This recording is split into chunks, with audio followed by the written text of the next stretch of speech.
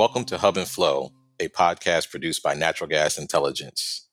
On a mission to provide transparency to the natural gas market, Hub and Flow focuses on key fundamentals driving the price of natural gas and LNG in the United States, Canada, and Mexico. Natural Gas Intelligence, or NGI, is a subscription-based price reporting agency, which means we provide trusted and independent natural gas pricing and news for the North American market. Hi, this is Matthew Vize, Associate Editor with Natural Gas Intelligence, a natural gas and LNG news and price reporting agency focused on North America. Thanks for joining me for another episode of NGI's Hub and Flow podcast. Today we're going to talk to Sinu Akinori, Energy Utilities and Resources Deals Principal with PwC US. Recently, PwC issued its mid-year 2022 outlook for energy deals, and the report projects that deal-making will accelerate in the natural gas and oil industry. In fact, NGI just referenced some of the study's findings in the article, PwC Study Shows Growing Appetite for Natural Gas Investor Deals, which states that traditional energy deals are gaining favor from investors again. I've invited Sinu to join us on the podcast to elaborate on PwC's recent study and to highlight some of the basics of how upstream deals work. Now, let's get started. Sinu Akinori, welcome. Thank you. Good morning. Well, first off, when we refer to deals in the upstream oil and gas industry, what types of transactions could that term describe? Sure, thank you. When you say deals, in general, it could be any type of a mergers or an acquisition type transaction. It could be a company just acquiring some assets in different basins from an upstream perspective, purely oil and gas reserves.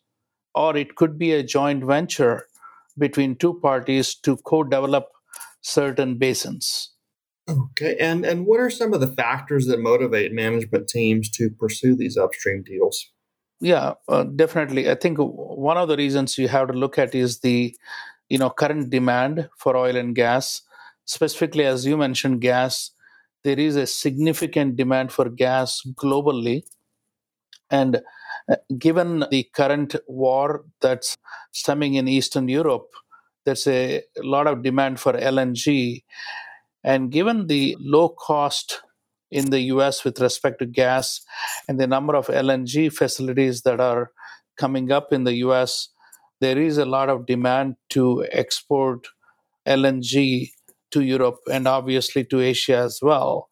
And that is definitely stemming from a lot of companies starting to look at developing natural gas basins, especially shale gas. And that's stemming from doing deals both in terms of putting in more financial resources as well as the ability to take advantage of the current commodity price environment. Okay, now, after an upstream deal has been announced, what goes on behind the scenes to ensure that it actually comes to fruition? I think one of the first things is to make sure that whatever market data or whatever initial information has been provided if you think of a traditional transaction, company A buying company B, you want to get all of the reserve information. You also want to understand how much undeveloped acreage there may be. And secondly, if a company is also looking at the transaction from a synergy perspective, trying to understand if there is any contiguous acreage that allows them to benefit from general and administrative expenses, cost to actually not only produce, but also deliver that gas. And then finally, making sure there are some midstream pipelines or other interconnects that are available that can actually take the oil and gas to their end point, whether it's in Cushing or to the Gulf Coast.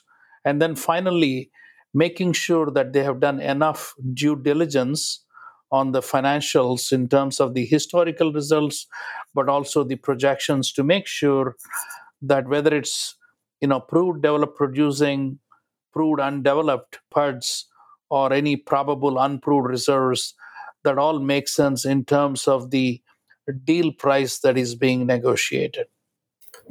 Now, How do these background efforts differ between public and private companies? In general, if you are looking at a public to public deal, you have a lot of audited financial information. You have published 10Ks and 10Qs with the SEC. So, generally, you have a lot more credibility in terms of public companies' financial statements. On the other hand, if you're looking at a private company, you probably want to do a more robust due diligence, whether it's financial due diligence or operational due diligence, because you do not have a lot of public information that is available about the private company. So, in general, if you're actually looking at a transaction where you are acquiring a private company or doing a merger with a private company, you want to do a lot more diligence, making sure you understand not only the financial statements that are US GAAP based, but also making sure the projections truly reflect the value for the transaction price. Okay, now looking back over the past year, what are some of the most striking trends that you've seen among upstream deals? In general, when we came out of COVID, one of the things companies were looking to as commodity prices were coming back up, were truly looking to look at synergies as well as figuring out how to reduce their operational costs so that the break even margins, whether it's oil or gas, is lower than before given the volatility in the prices. In addition to that, there was a lot of focus on green energy, renewables. And so, from a traditional oil and gas perspective, they definitely want to make sure that they are able to continue to produce with lower emissions, if you will. So, they were definitely looking for synergies both from an operational perspective, but also from a climate conscious perspective.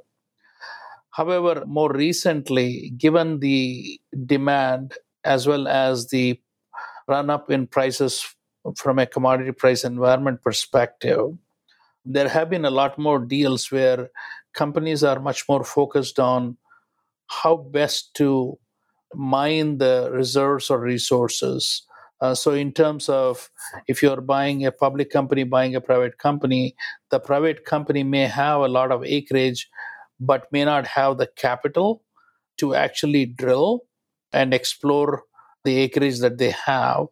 And so there is incentives and synergies by a public company to not only acquire these additional acreage, but also develop them so that they are able to meet the demands that are coming up both in oil and gas perspective.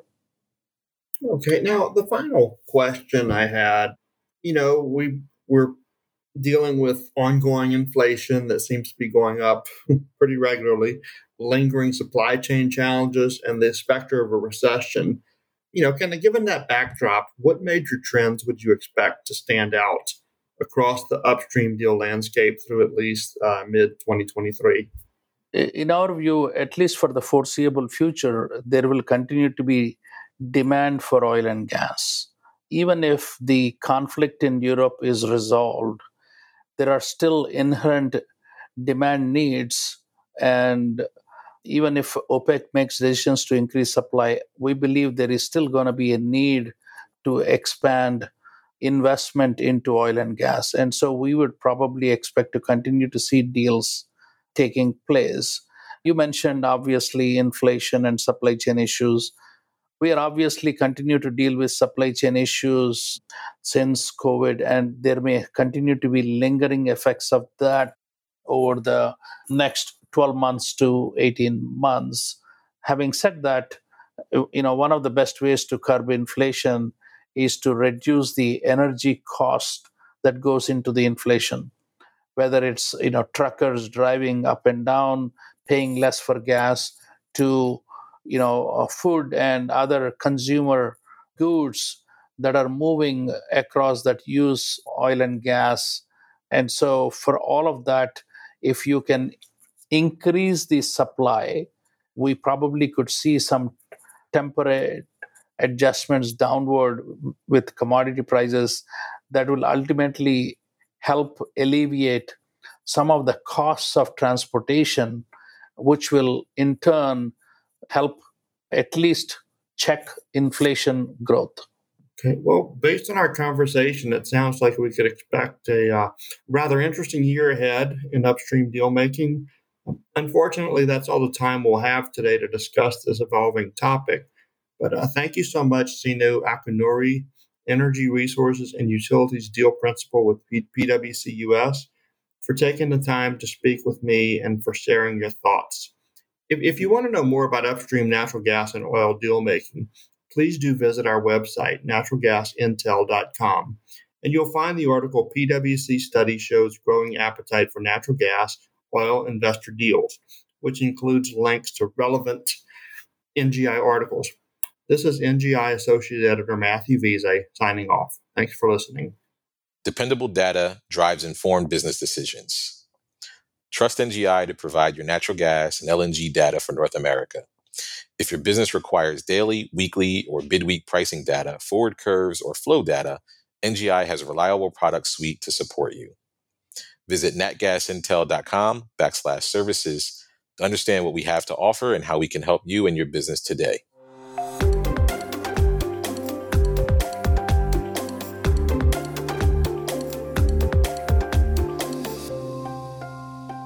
Thank you for listening to NGI's Hub and Flow podcast today. We encourage you to subscribe to the podcast, rate and review it, and please do share it with your colleagues. A trusted provider of natural gas news, data, and pricing information for North America, NGI offers subscription-based products. Please visit natgasintel.com if you are interested in NGI and our services. If you would like to dive deeper into this subject, additional resources are available on our website as well. Just visit natgasintel.com and click on the resources tab to find the podcast page.